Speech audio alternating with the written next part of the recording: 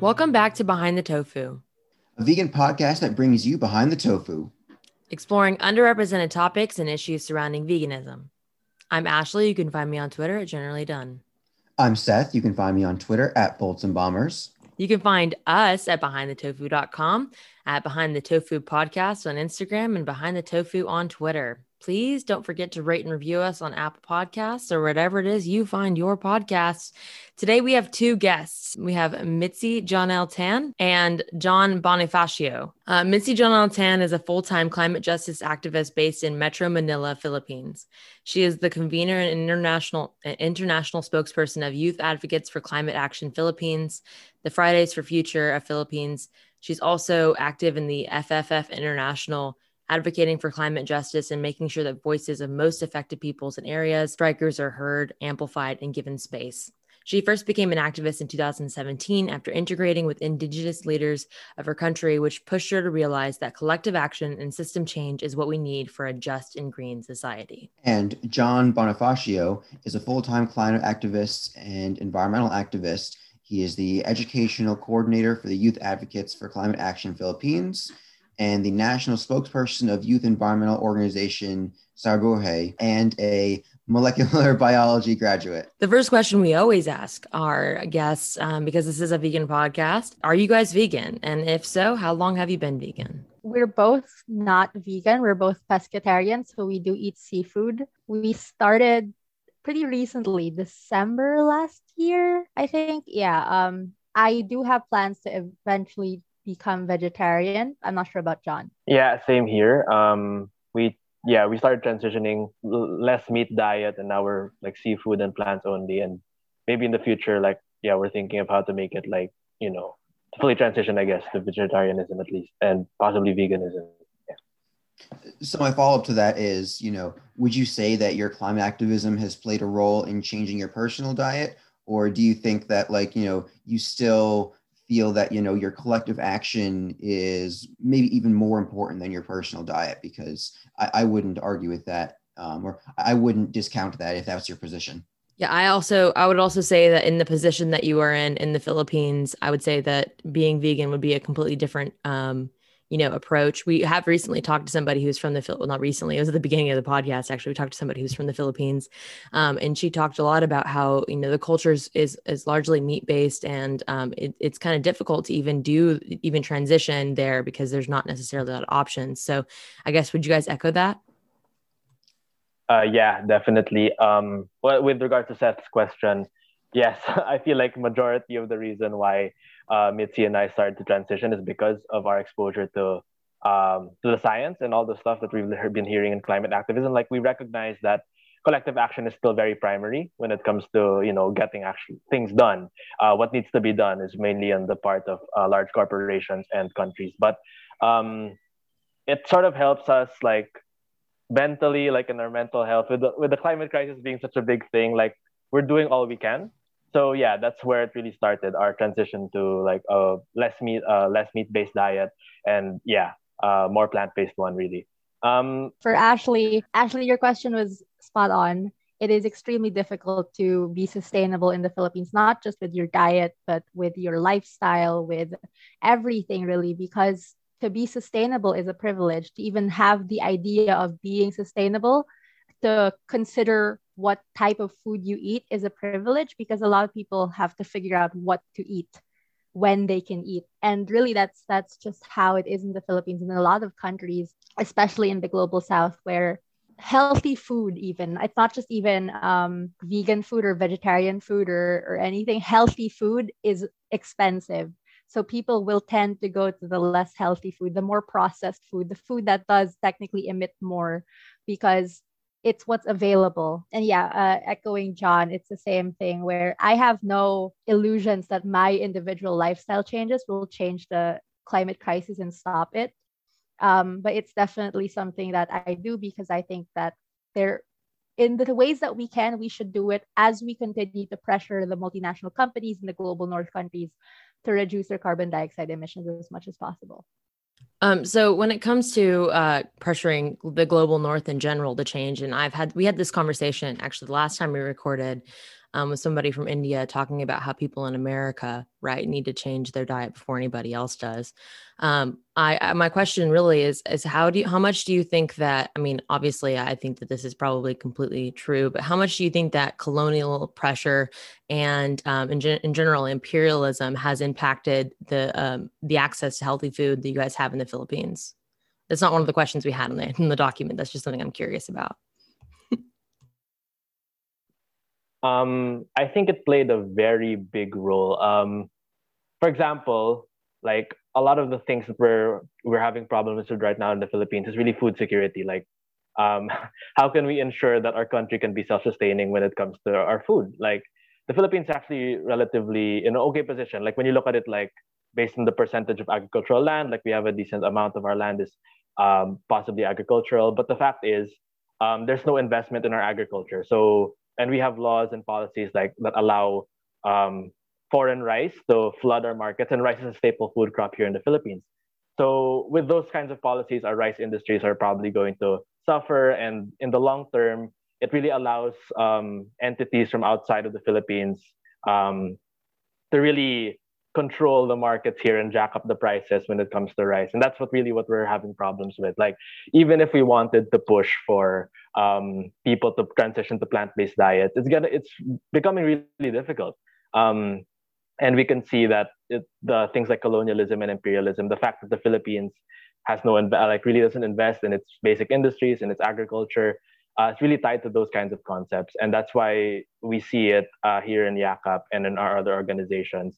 It's part of the struggle, really, when it comes to climate justice or advocating for people to, have a more democratic access, really, to these cheap plant-based alternatives. Yeah, that's really part of the equation. You really have to consider those kinds of problems and talk about them. And when we're talking about agriculture, a lot of John already touched upon it a bit, but a lot of our agricultural industry, the things being planted aren't even being eaten by Filipinos. They're cash crops. They're being planted to be exported. And so the things that are actually sold here in the Philippines are so expensive because the things that are made locally are being sold abroad.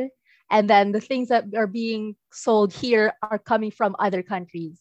And so it doesn't make sense. Like just the rice, like what John already touched upon with our rice here, like majority of our farmers are rice farmers, but then we are one of the top Asian or Southeast Asian countries who imports rice.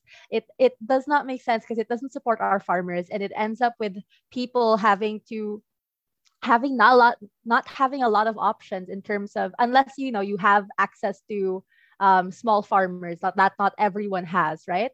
But that's what we're really trying to change, the mode of production of our food systems. The way that our food is being produced is like both in the plant-based food, but also animals. Like the way that our food system is created is not to satisfy people and letting people be able to eat, but really it's just for profit, because we don't need this much animal produce. We don't need this much vegetable produce either. It's there to supply to this invisible demand for profit, but not to actually feed anyone.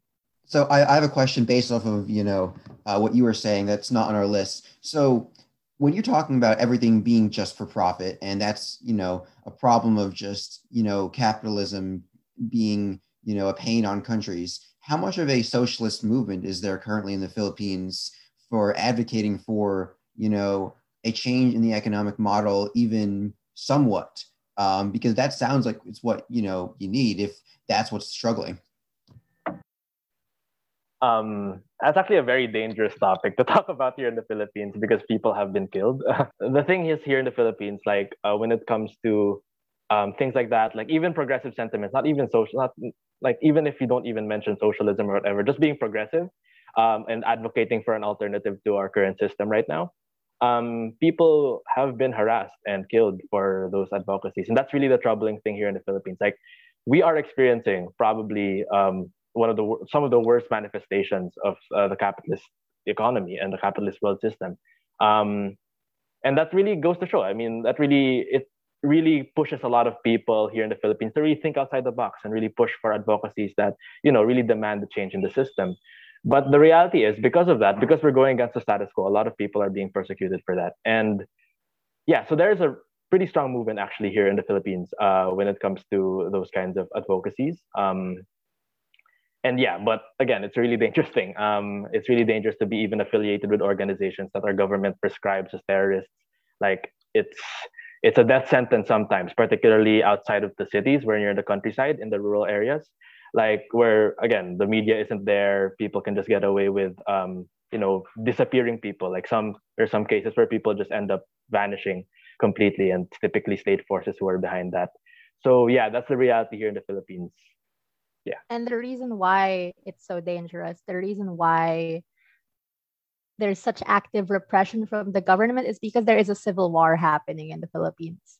So the Communist Party of the Philippines and our current government, there is that power clash or dynamic that's happening, and there is a lot of support for the Communist Party of the Philippines in the rural areas. And so anyone who dares speak up against the government will be seen as a supporter of the Communist Party of the Philippines. I'll just be calling it the party from now. Will be seen as as a supporter of the party, or even part of the party. And so even if all you're asking for is basic human rights, like so many farmers have asked for just subsidies for what's bigas in English? Rice seeds. Right, yeah. Yeah, I don't know. Like I don't know how to translate it, but subsidies so that they can plant their rice properly, because they've been having troubles because the government and the country keeps importing rice from other countries. They're met with literal repression, and they're called terrorists and communists. So that's why they're called terrorists, because anyone who dares to call out injustice, calls out the inaction of the government, is framed as a communist, and here that means you are a terrorist. And so we use the word red tagged a lot, because that means you've been tagged as a red rebel. That reminds me of the Red Scare back in the US when that happened, and McCarthyism and all that. Please look into how the World Bank is involved in oppressing the Philippines. Look into the Jakarta deals that happened back in the 70s when it comes to the power grid in the Philippines, and how that has impacted the economy in the Philippines up until now. Because you can see that the World Bank is currently talking. They always have these articles that are like, oh, we're doing so much. But really what they're doing is they have really high interest rates, really, really heavy loans that are crashing the economy in the Philippines. And that right there has a lot to do with why there's issues with importing food and exporting food, is because it has a lot to do with the agreements that were made back in the 70s with the World Bank. I just wanted to make that kind of, connection so that people know where to look for more information. So to get to our next question that we actually planned, on what you two focus on, particularly in your lives. So it's abundantly clear that as part of the global South, the Philippines are experiencing climate change in a more severe and current fashion than the rest of the world, which is extremely unfortunate. And so could you give us a brief introduction as to what is currently changing and how it's impacting your local communities? So the Philippines is the fourth most vulnerable country in the world to the climate crisis in the past 10 years. We've had the most number of extreme weather events in the past 10 years. The 3 strongest storm landfalls in recorded history all happened in the Philippines. And I just gave you a bunch of numbers and statistics that don't mean anything. You won't understand that because you might have never seen it, but to help you see and understand how it feels, it means people being afraid of drowning in their own bedrooms, waking up in the middle of the night and the floods have gone into your room and you have to scoop it out. And this is a privileged story already. Growing up with having to do your homework and having dinner by the candlelight, which sounds so romantic, but it's because you have no electricity because of the banging and the raging typhoon outside. That is how the climate crisis looks like in the Philippines. Its biggest manifestation is through the typhoons, which I think in the US, I think it's more of like hurricanes. It's basically the same thing, just like from different wind direction things. science. But yeah, it's that's how it is in the Philippines, where we had to listen to a battery powered radio to listen if the people in other cities, if our friends, our family are safe, and hearing that people are stranded on their rooftops with floods reaching up to the second to third floors of houses, which means 12 meters or 40 feet high. That's how the climate crisis looks like. And we've experienced over like 5, 6 once in a lifetime typhoons. These are all supposed to be once in a lifetime, but there's been more than I can remember. I grew up with the typhoons. We all did. And this is, again, a privileged story already. So many others have been impacted way worse, especially the people without proper household. I never know how to explain it, but you have to look it up to be able to understand it. The squatter areas, the urban poor areas, the way houses are set up, it's basically like thin sheets of metal patched together and with a tire on top for a roof to keep the roof down. It's that bad. It seems like a movie almost, but it's not.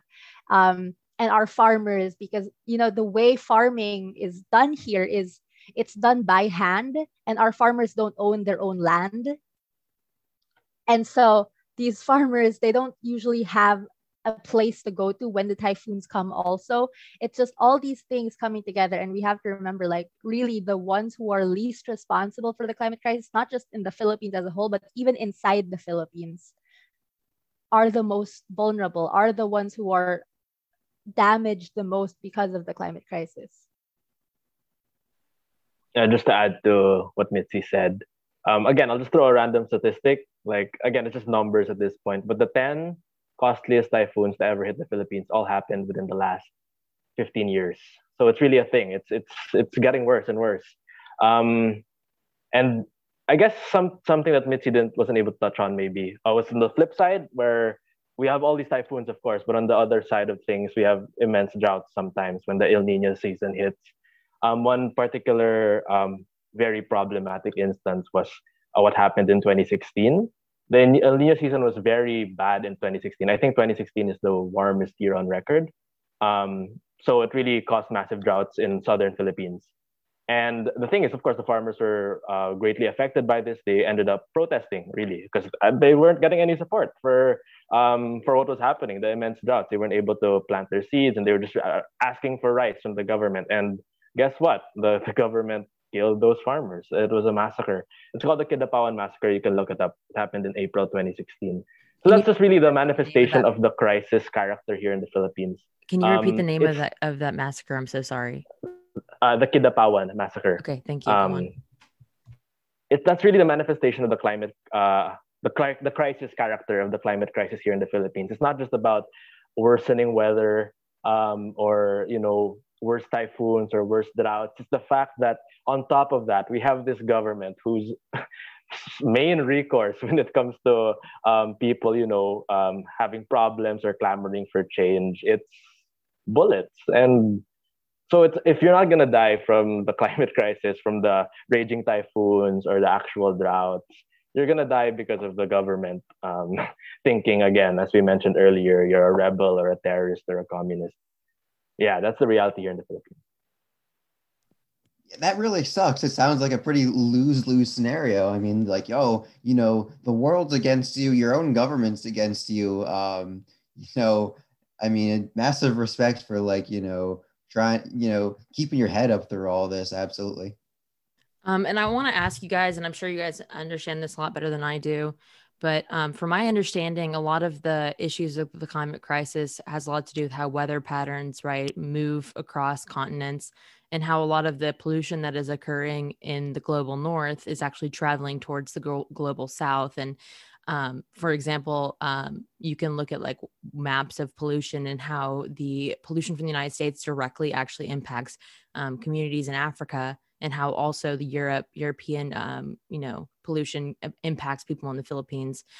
So I guess, how can you guys articulate how the global north, impacts the global south, besides necessarily just the economic and colonial, I guess, interests that we have in the global south? The literal emissions that's causing the climate crisis is coming from global north. countries or global north companies. So you already mentioned the colonial aspects of the policy work, but there's also the part where multinational companies are overexploiting our lands and taking natural resources from us. So our mining industry, our deforestation, this is all happening because of global north countries, or it's funded by global north banks. So it's really showing how the global north is putting profit, like especially for banks, it's such a clear manifestation of that system where the global north bank will get all the profit and it'll invest it in coal-fired power plants or in companies that create coal-fired power plants, and then that is causing the destruction of the Philippines. And so you're really seeing how the profit destruction cycle is happening along with the import-export cycle. And I'm sure John will have something to add aside from the emissions. Yeah, just to add to what Mitzi was saying, I guess something I always say to people when I try to explain the role of the global north is that in a lot of ways they're exporting the climate crisis or the environmental crisis away from there to places like the Philippines and the global south. I mean, you can see it when you just look it up, like the fact that places in Africa are being dump sites for plastic.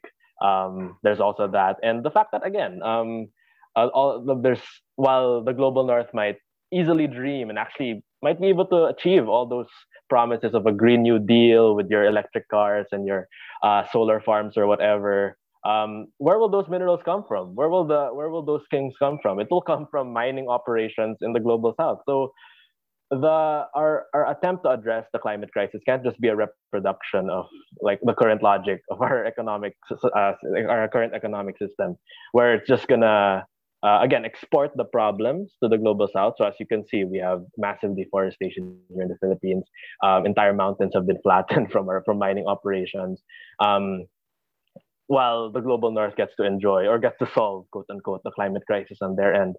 So yeah, it really demands like this holistic approach and the reimagining of how the world should work. Like that's the thing about the climate crisis. I feel it's such a big problem, and the old solutions, quote unquote, that are in place are not cannot be effective in this current unprecedented situation. So yeah. I think the point you brought up about the Green New Deal is super important because, obviously none of the American politicians are going to admit that, oh, there's this huge flaw in it that's not going to really solve the problem. But thankfully, a lot of people on social media are saying, hey, like exactly the same thing you were about, oh, where are all these minerals coming from? This is going to still not really solve the problems of imperialism and exploiting other countries. And so, it's hard because like we have these elected officials, but we also need them to sort of really holistically understand the problems that they have a responsibility to handle. Also, kind of piggybacking off of what you were saying, John, when it comes to sustainable energy, I did a sustainable energy study abroad in Scandinavia whenever I was an undergrad.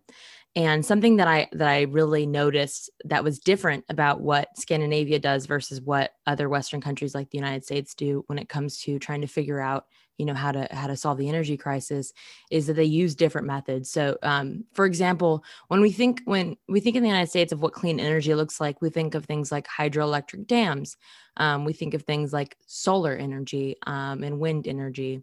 And when I was in Scandinavia, a lot of what especially Iceland, I don't know if you guys know this, has so much power that has so much extra energy that if they could export it, right, they would be rich because they produce 200%, right, of the energy that they need to power the entire island. And they also can heat the entire island from geothermal energy. And they heat the roads to keep the ice from going over it by running geothermal energy below the roads. It's really awesome. But that's because they have a lot of active volcanoes there. And they are using the natural resources that they have on their land to solve that problem, and they're not necessarily needing minerals from other places to create solar energy panels. And in the United States, we have similar geothermal areas and properties, and we have similar. Like another example is Copenhagen actually has a trash plant. It looks like a ski lift. It's really cool. Like it's a big ski ramp, and it like during the wintertime, it works as a ski ramp where people can go skiing. instead of using mountains. And then during the summertime, they run it as a garbage plant. So it's really cool.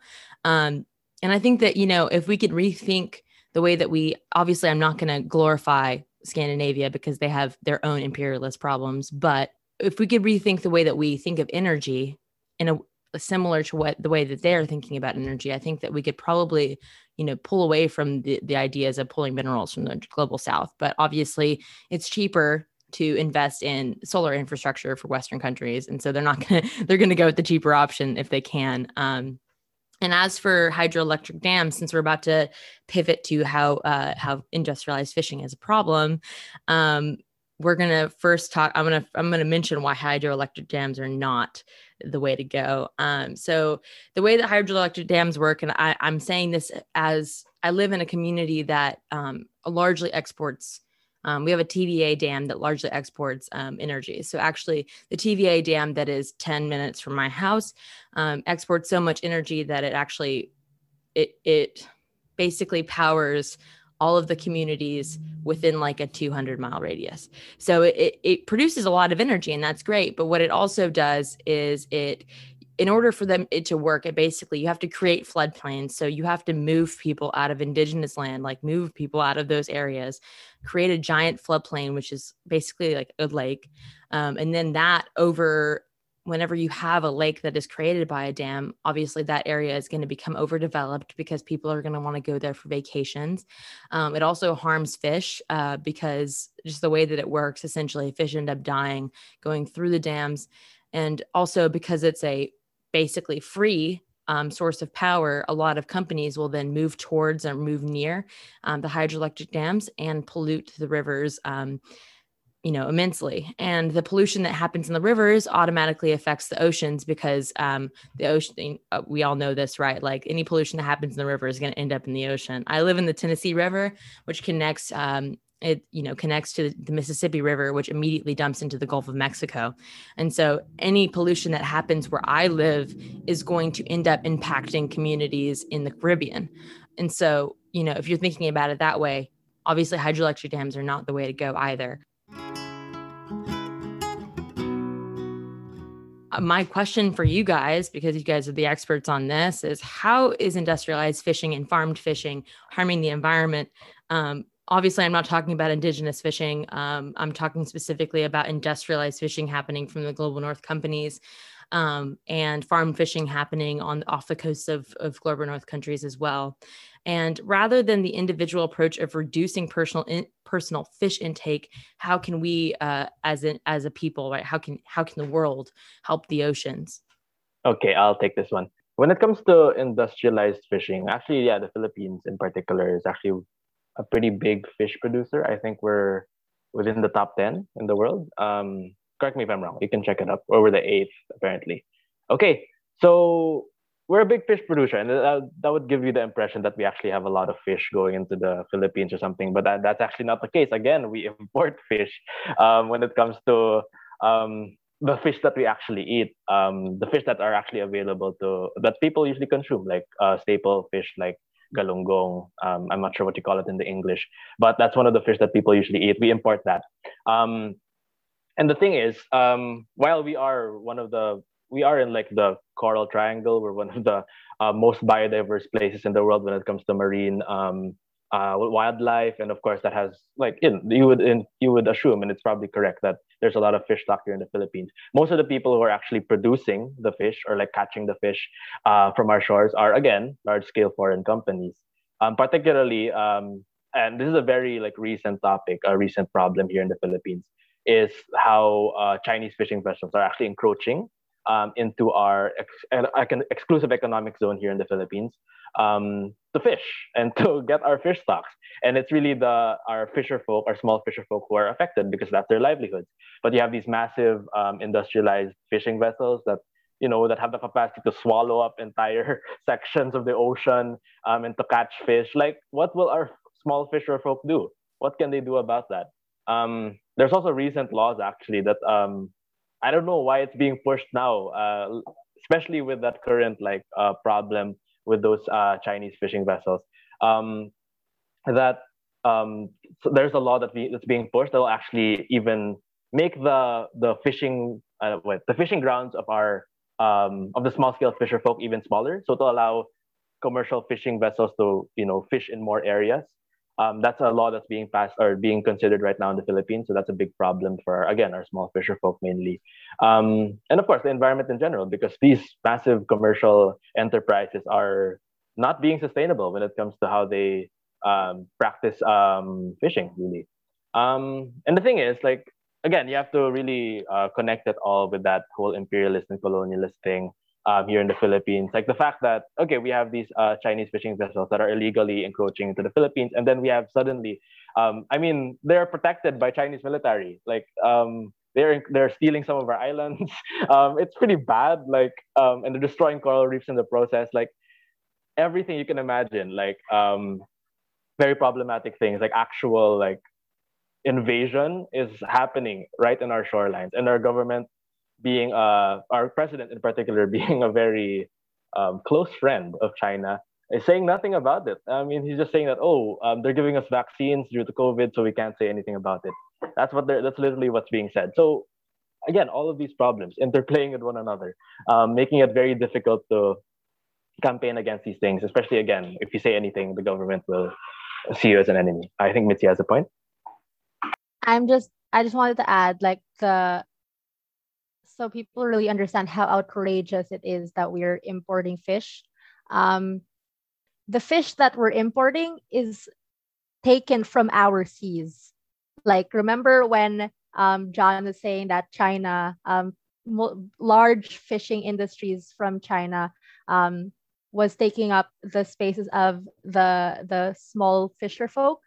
That same type of fish is what's being sent to China, processed there. You add like a bunch of chemicals in it, and then they put it in a can and then send it back to us. So it's the same fish coming from our seas, and literally like you already have the environmental repercussions of the way that large fishing companies do it, like with trawling and with just these massive nets that are not sustainable at all. And then also the emissions of transporting all that fish for literally no reason when it comes from the sea. It's literally coming from our seas. And people will say that, oh, whatever, like the fisher folk, they can just fish somewhere else, right? But it's not just that. They're also being harassed. They're also being killed. They're being like literally the large boats are ramming into their small, tiny boats. This is what's happening. And and our president, when he was running, he was saying like, oh, I'm gonna go up to China and claim back our seas and say, nope, this is ours, because they've also claimed some of our islands which have oil in it. So you kind of know why they're trying to claim that island. So they're trying to claim the island. They put like their military in it. They've made an official, or maybe it's official now, military base there. And now our president is like, oh, that was a joke. Can't you guys tell what a metaphor is? When I was, because when he was running, he was like, I'm gonna go on a jet ski myself and go there and plant the Philippine flag. And now that this is happening, Filipinos are like, where's your promise? Like we have this recorded. And he's like, that's a metaphor. That's a joke. That's always his excuse to everything. Like everything he said was just a metaphor and the joke, and it really just shows how much of a clown he is. So when it comes to like generally how the oceans are impacted by overfishing, I mean, as climate activists, I know that there's a lot of information out there basically saying that the ocean itself and the fish that live in the ocean have a lot to do with how our climate is regulated, right? Like the ocean, you can think of it as a giant carbon capture machine because it's got so much plant life down on the floor. And when we trawl and remove all of those the plant life on the bottom, we're impacting, right, the amount of carbon that we can capture. When we're killing fish like that, when we're killing like large predators like sharks, we're harming the way that fish themselves are like impacted. When we, when we overfish, we also kill coral reefs because it's the fish that feed the coral reefs, and things like that. I guess, do you guys have any more information to kind of share with our listeners about how the ocean impacts our climate? So the ocean, or like blue carbon, as they say, as you already mentioned, is such a massive carbon sink, which means it helps a lot in trying to reduce our emissions, not just the ocean, but also mangroves, corals, and all of this. It's so, so important that we protect our ocean because it's storing a lot of our emissions, but that also means that it's starting to warm, which means that the ice caps are melting, and it just kind of, it's like a domino effect almost. So we have to be really careful. And I realized that we didn't give any answers to the other question earlier about what can we do, and we read just like doom and gloom. There are things that you can do. So in the Philippines, it's really, a lot of it is supporting the campaigns of fishing communities and of, a lot of Filipinos for national sovereignty, because it is a national sovereignty issue. And with Global North people, it's supporting campaigns like this in the Global South and really learning and understanding what's happening, not just condemning all types of fishing everywhere and saying that it's bad everywhere, but not even understanding what's happening. I mean, if it is accessible to you and if you are able to source your food ethically and you can go vegan, then go ahead and do that. But I also understand that not everyone has that privilege. But also, when you go vegan, when you go vegetarian, when you change your diet, try to make sure that it's not just like changing your diet, but also looking into where your food is coming from, which is, I know, so much harder. That's why I do see that it is a privilege of not just economics, but also time, which is often tied to your economic status. So there are a lot of things that you can do, but it really starts with understanding and learning what's happening and supporting the existing struggles of resistance, because they're already there. There's already resistance in all these places. They might not see themselves or frame themselves as environmental resistance or environmental protectors. It might be a national sovereignty issue, but it's the same thing, because once you get rid of the problem, no matter what you're trying to, like, no matter how you attack it, what narrative you use, it is all the same problem. Those are all really great points. And I think it's not that big of a deal that you are a bit gloom and doom, because, I think it's important, at least for our listeners, to understand how bad things are, I guess, especially when I think last time I looked at our statistics, a lot of our listeners are from Global North countries. So therefore, more of the onus is on us to try and, get our politicians to pressure these companies to, change their habits and such. But yeah, go ahead. I also wanted to add, if you're from the US, a lot of, not just the US, a lot of countries in the Global North fund our military, which protect these multinational companies that are destroying our environment. And so there are usually quite a number of campaigns where you call your senators or something to get them to stop the military sales to our country, not just the Philippines, but the Global South. So yeah, that's definitely something, a more concrete action point that you guys can look into. I will definitely look into that and see if we can get that into our sources. I've seen all those kind of, these days there have been lots of really easy fill out formats to email your senator, email your congressperson, and that's awesome. But to move on to our last question. So as you probably know, there was recently a documentary called Seaspiracy that was released to raise awareness about the problems in the fishing industry as a whole and the impact on the environment. And so we're curious, if you've seen it, and what are your thoughts on it? Ashley has some thoughts as well. I assume you would like to kick it off with that. Yeah, I'm gonna frame the question a little bit more narrowly, because really my issue with the documentary, I watched it. I've never in my life watched a vegan documentary before. This was my first one, and I only watched it because I wanted to discuss it with you guys. So like, that's the only reason why I watched it. And I have a lot of issues with those films, with those types of films in general. But my main problem was that it centered a white individual. And the entire film centered white individuals and white activists. And that was part of our inspiration really for reaching out to people who are actually being impacted from by the climate crisis when it comes to fishing. Like, talking to you guys was because I heard you guys talking about Seaspiracy, and I was like, wait a second, they're not centering people who are actually being indigenous people who are actually being, harmed by fishing industries. And like, the only time that they actually talked to a person of color the entire time was whenever they were talking about fishing slavery. So that was really frustrating for me. So I guess talk about the issues that you guys had with the film, but also I kind of want to hear your perspective on why you think they didn't center people of color whenever they were talking, or indigenous people in general, when they were talking about this film, and why they targeted Asia so much rather than actually talking about what the global north is doing, what America is doing, right, to harm the oceans.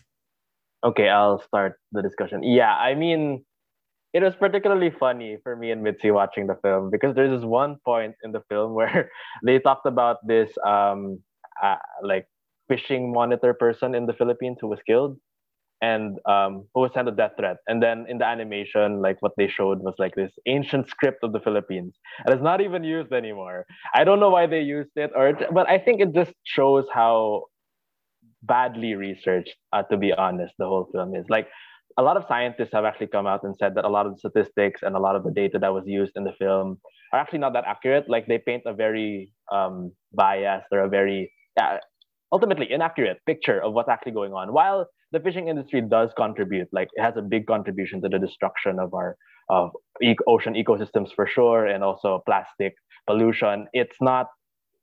It was very alarmist in its approach. Yeah, nitpicking a lot of data that supported its views and all of that. Going to your question though about why they sort of like picked on Asia and like highlighted that as a big problem, I don't know. I honestly don't know why anyone would actively choose to do that. It might have just been some subconscious decision on their part, or maybe like just the fact that being a white person in the global north, you have better access to other white people. It's a lot easier to talk to them or communicate with them because they're right there. You can just send them a message. There's no cultural barriers to sort of circumvent. And that's the issue. That's the real issue here, I guess. The fact that I just want to say it obviously wasn't too hard. It's not too hard to contact people in the global south because it took me 2 seconds to DM Mitzi. So like, that's what I'm saying. Like, it's not actually that hard for him to contact them. He just didn't. Yeah. I'm gonna be a lot less nice than John. They were doing that because they were racist. They were being white saviorists. Full stop. No excuses. It might have been subconscious. I don't fucking care if it was subconscious. Fucking change it. Like, there is no excuse in this day and age to be this blatantly white saviorist. Like the smaller things. Like, another thing I absolutely hate is when people go, "Oh, I want to be a voice for the voiceless." Like, we're not fucking whales or turtles. We have our own voice. I don't want to hear that unless you're talking about whales or turtles. But, like those things, I still kind of excuse because it's like, culture, blah, blah, mainstream media, etc. But this is so clearly white saviors. They use that ancient script to make Filipinos look more exotic. No other reason why. It's not just the visuals. It's also the way when you look at the music being played when it was in Asia, but then when literal footage of whales being killed by white people, it was this orchestra that seemed peaceful, and they were tearful, and they were like, this is sustainable, but it's still really sad. It's like, you didn't look at the people who were actually sustainable. Like, you were already there. Like, okay, there are a lot of sustainable fishing communities in Asia and Southeast Asia, but okay, say you want to demonize Asia because it's the minority that's easier to demonize a bit right now, right? So, but you were already in West Africa. They were right there. Like the sustainable fishing communities were right there. You could have just asked them, but you decided not to. And so that was an active decision to not ask. And I don't care if it was subconscious or not, but it was still racist. It was still white saviorist. And it's not hard. As Ashley mentioned, it's not hard to find people. Literally, you search online and you'll find a lot of fishers' rights advocates. And the whole thing, it ended as a giant commercial. I was like, how come there's a new character being interviewed in the middle of nowhere? Character, like it's a movie, because I don't want to ever call it a documentary because it's not accurate at all. So it is a movie to me. There's this new character, and then her line is like, "Oh, look at this plant-based food from my company." It's literally a giant commercial. And they were getting somewhere at some point in the middle, because when you're filming the truth, even if you're shit at filming and narrative framing, it's still the truth. It'll come out. So you sort of started seeing the truth, and they could have built on that, but then they decided to wrap it all up and say, look at this commercial. And so there are, so many people are like, oh, but at least it's raising a little bit of awareness. But there are other documentaries, there are other sources that you could be looking into.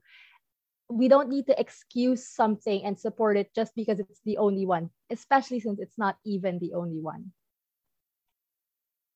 Follow up on a point you just made. Those are all very great criticisms that I think are important to take note of. So you mentioned, okay, so there are other documentaries that are better than this one. Do you know any off the top of your head to recommend to our listeners? One of them is Chasing Coral. I don't know if that's on Netflix, guys. I'm so sorry. I don't know what's on Netflix and not. And then it's not exactly, so Chasing Coral isn't exactly just about like fishing. That's the thing. I haven't seen one that talks about all the things that Seaspiracy also talked about, but they did it in different ways. I have a source somewhere. I'm trying to look for it. Aside from Chasing Coral, there's Chasing Ice, which is kind of the same people. And then there's one about the dolphins in Fiji also, but I don't remember what it's called. I'm gonna try to look for it. John, go stall. Any sources that you find like that you want to send to us after the fact of this episode, we will put on our sources pages on our page on our website. So listeners, you can find any sort of information that was sent to us by both Mitzi and John that can help you kind of, reframe the way that you think about the oceans. And what you're saying about how they were getting somewhere in the middle, when they were talking about specifically like pointing out that there's these large like Western countries, companies that are all intertwined, and Western organizations that are all intertwined that don't actually do anything for the oceans, but get tons and tons of money for that kind of thing, and how they don't talk about how industrial fishing is a problem because they directly benefit from fishing being a problem. I think that right there was like what the focus of the film should have been, was just like a Western person talking about how Western companies are harming the oceans. He should not have even started. I don't think that starting the film in Japan, right, talking about a small fishing community who, traps dolphins and brings them, whatever, those people doing population control or whatever to the dolphins. He was talking about how that was like 15 or, whatever dolphins get killed every year. It was like a very small number, right? It wasn't even, for him to start there automatically gave me this tone of, okay, this is white saviorism. This isn't even him talking about what's really going on. And like, if he had focused the entire film on what we as Western people are doing and what we can do to change it, rather than saying, hey, here's all this stuff happening in Asia. Oh, and here's like a small bit about Somalia and this like militant group that has a shark looking boat. I don't remember what the name of that group was, and I'm not gonna promote them on here, but like basically just centering white people the entire time was awful. And if he had actually just focused on what we can do and what we're doing to the oceans, instead of like demonizing the entire continent of Asia in the documentary, I feel like it probably would have actually been useful. But at this point, I would not recommend that anybody actually watches it. One thing I want to add about, when it comes to what people can do to reduce their impact, I think, your personal plastic use, if possible, is something really important to consider, because one fact that I think that I came across relatively recently is how bad recycling is, specifically in America and probably in other global North and Western countries too. Last time I saw, I think the number was like somewhere around 8% of like hard plastic is actually recycled, and the rest either ends up in a landfill or an ocean, or the landfill leaching into the ocean. And so when it comes to our individual actions and collective actions, you can reduce plastic where you can in your personal lives, and work with like your communities, petition companies to reduce their plastic use, because that's a huge factor as well that I think is important to remember. I want to also add for you guys, so that you guys know a little bit more about me. I actually do come from a small sustainable fishing family.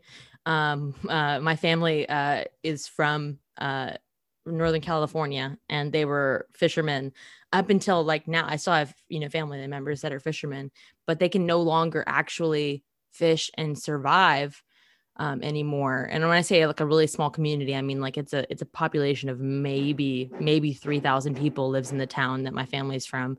And they're no longer able to fish because the oceans have been overfished to the point where they can't sustain it. And so actually, like, just thinking about that in general, how it's impacted Northern California and also indigenous communities across the coast of our, the western coast of the United States. When we're thinking about that, like they could have talked about that.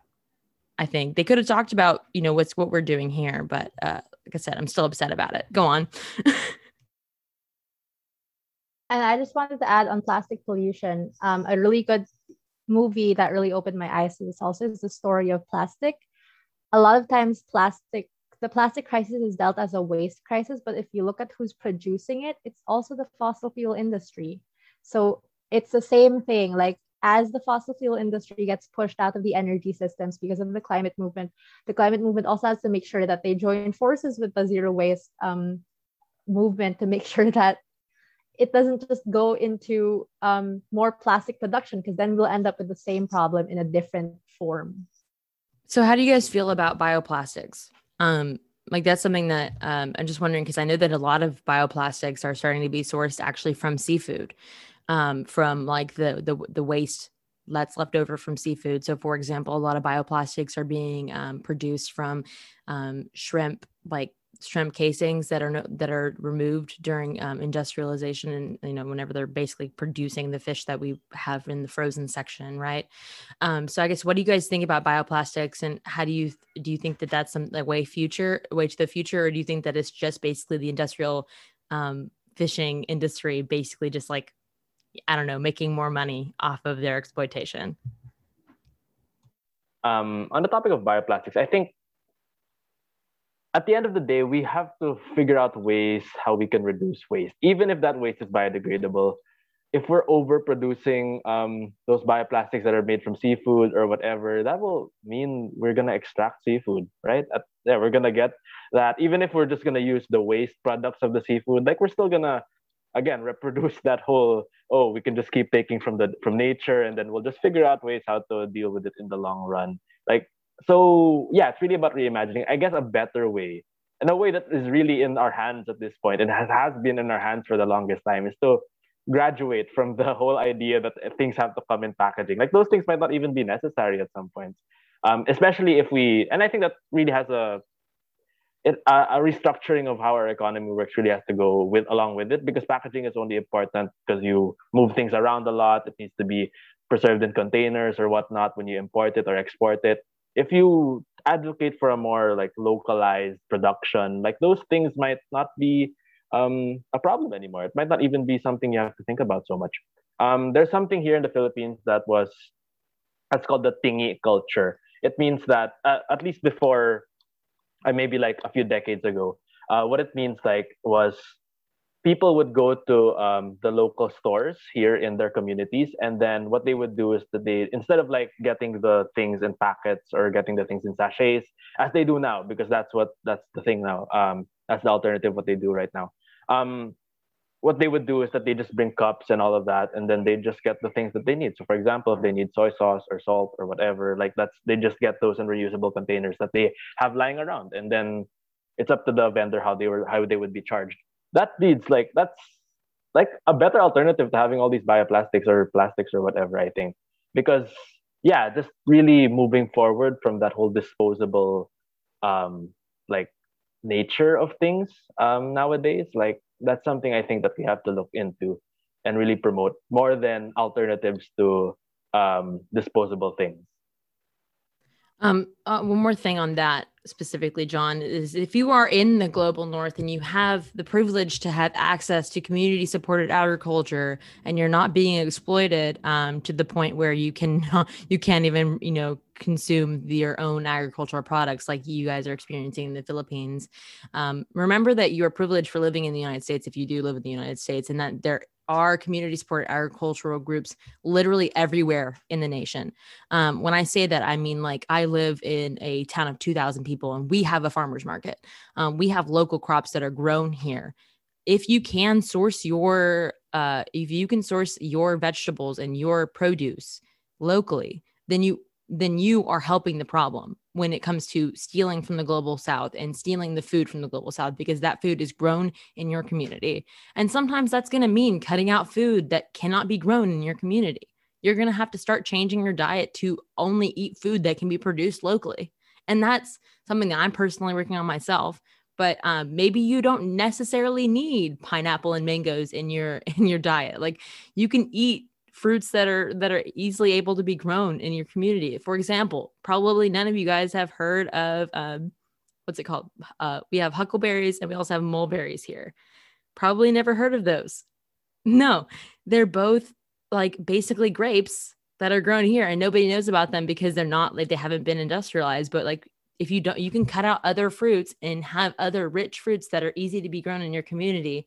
And that's something that I think that people can do is in general, so that's my comment towards the people in the global north. I think this problem with that stems from the fact that majority of people, at least I would argue, shop at, large scale grocery stores in America and in other global north countries.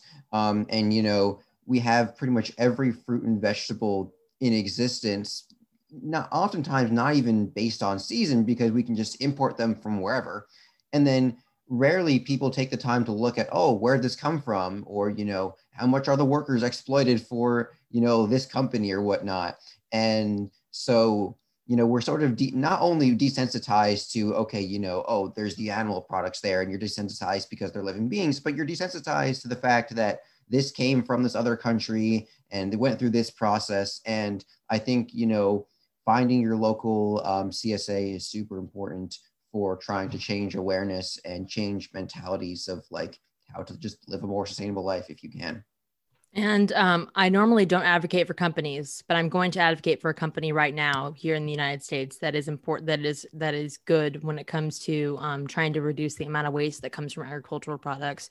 And that is companies like Misfits Market, which takes food that would normally be thrown out or used as byproducts for used as fertilizer, that are just ugly and could not be sold in a grocery store, and they mail them across the United States.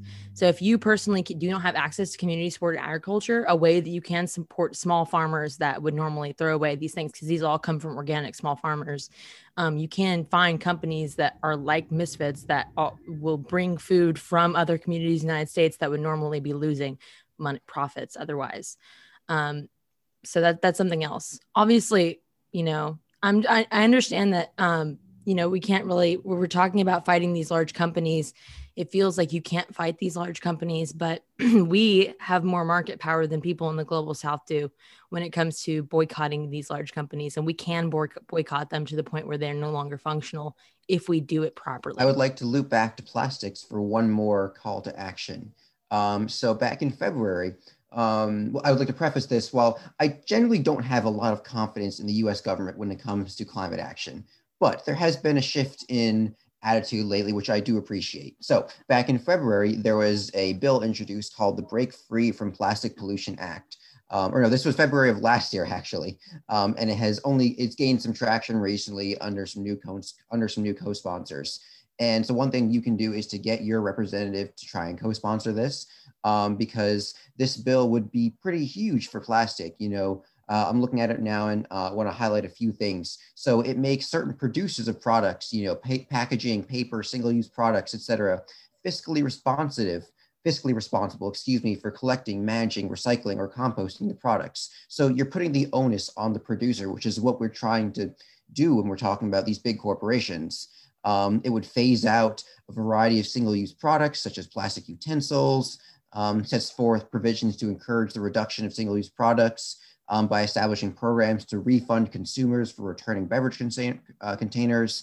And one other thing that stuck out to me was it establishes limitations on the export of plastic waste to other countries. So I know there's a lot to unpack there, but I wanted to highlight that because it is something that is, existing in our Congress that I would truly hope to see passed in the future.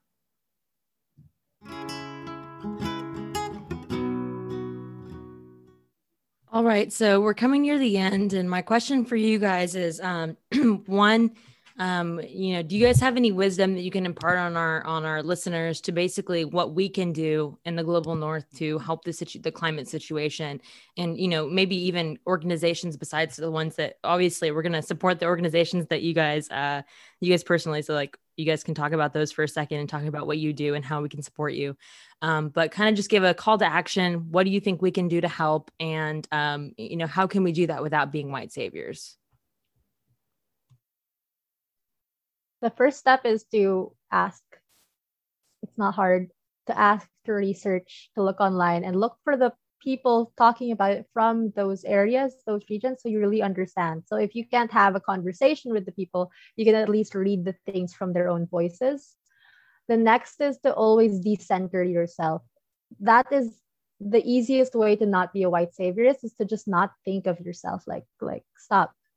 That does, saying that, it is a lot harder to do than actually, hearing it. And I think a really important thing to remember is white people will never, ever stop learning. All of us will never stop learning. This system has ingrained in us all this injustice and has made it normal for us to think this way. And so what we need to do is to actively question everything that we do, think, and say, the way we say certain words, the way we phrase certain things. Like, this forms a narrative and public perception of ideas. And so we have to be critical and ask, and not just accept everything that's being fed to us. And you have to accept that it's going to hurt as hell to be called out.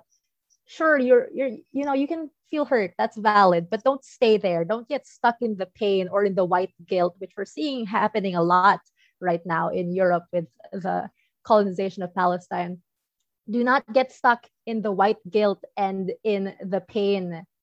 Feel it, whatever, sure, but move on from that and look for the raw truth that was being told to you when you were called out. Not everyone has the capacity to call you out and to tell you why you were wrong in a nice manner, because we've been experiencing decades and lifetimes of oppression and injustice. So of course people are going to be angry and yell at you when you're being white saviorist or racist. But that doesn't mean that you don't listen to them just because they're angry. Look for the truth in what's being said and find how you can change, and be critical again in every single thing you do, because everything you say, everything we do contributes to this greater narrative. And remember that white activists, white people, and people of color, we aren't each other's enemies, We're all being oppressed by the same system, and they want us to infight. So yes, we're going to call each other out for the wrong things that's happening, but we're doing it because we want each other to grow and to unite more, so that we can focus our energy on the people that's causing this system in the first place. And when it comes to how you can support other the concrete manifestations of supporting places like the Philippines, when it comes to our fight for the climate, like when it comes to our organizations, for example, Youth Advocates for Climate Action Philippines, just an extension, or like it's sort of a chapter of Fridays for Future, but not really. It started alongside of it, and really just advocating for climate justice. It's a youth organization, a youth alliance of organizations and individuals. And then one of my organizations, Saribuhay, is a progressive youth organization fighting for environmental justice here in the Philippines. So, of course, you can look us up, follow us, check us out on social media, support our campaigns. But I think more important than centering just the voice of the youth here in the Philippines is the voices of the people who are most affected by the climate crisis. So even if the Philippines is one of the most affected countries, like the people there's the stratification when it comes to how people are affected within the Philippines. So of course, the most affected would be the poorest of the poor, the urban poor, the fisher folk, the farmers, the indigenous peoples who don't even have the proper infrastructure in place or the adequate measures in place to combat things like storm surges or droughts or all those problems. So looking them up and finding out ways to support the campaigns of those frontline organizations, frontline communities, is another thing that we can do. Some organizations I can throw in your way would be organizations like the Fisherfolk organization here in the Philippines, Pamalakaya. We also have the Kilosang Mambubukid ng Pilipinas, or the Peasant Movement of the Philippines. That's the farmers organization. So those are just a few examples of the organizations that you can look into, support. Like, they do have some international campaigns that maybe people from the Global North can support. And yeah, that would be about it. I guess, yeah, as people from the Global North, I guess one of your biggest roles or ways that you can support the Global South is realize that much of the destruction is being decided over there, by not necessarily by you in particular, but by people that you are, physically a lot closer to, like the CEOs of corporations or the politicians who are actively deciding to support, for example, the Philippine military and its persecution of activists, or corporations who are destroying the Philippine environment. So, yeah, really about being more aware about what's going on with the corporations in your area and how you can campaign, and again, in solidarity with the Global South, with the people in the Global South. And by solidarity, it really just means not doing it by yourself, going out there and saying, I'm saving the Philippines, I'm saving Africa, or whatever, but talking to us. As Mitzi mentioned, you could just send us a message on Twitter and we'd probably reply within a few hours. Like, it's not that hard. So yeah, that's really it, I guess, for how the people from the Global North can help us out here.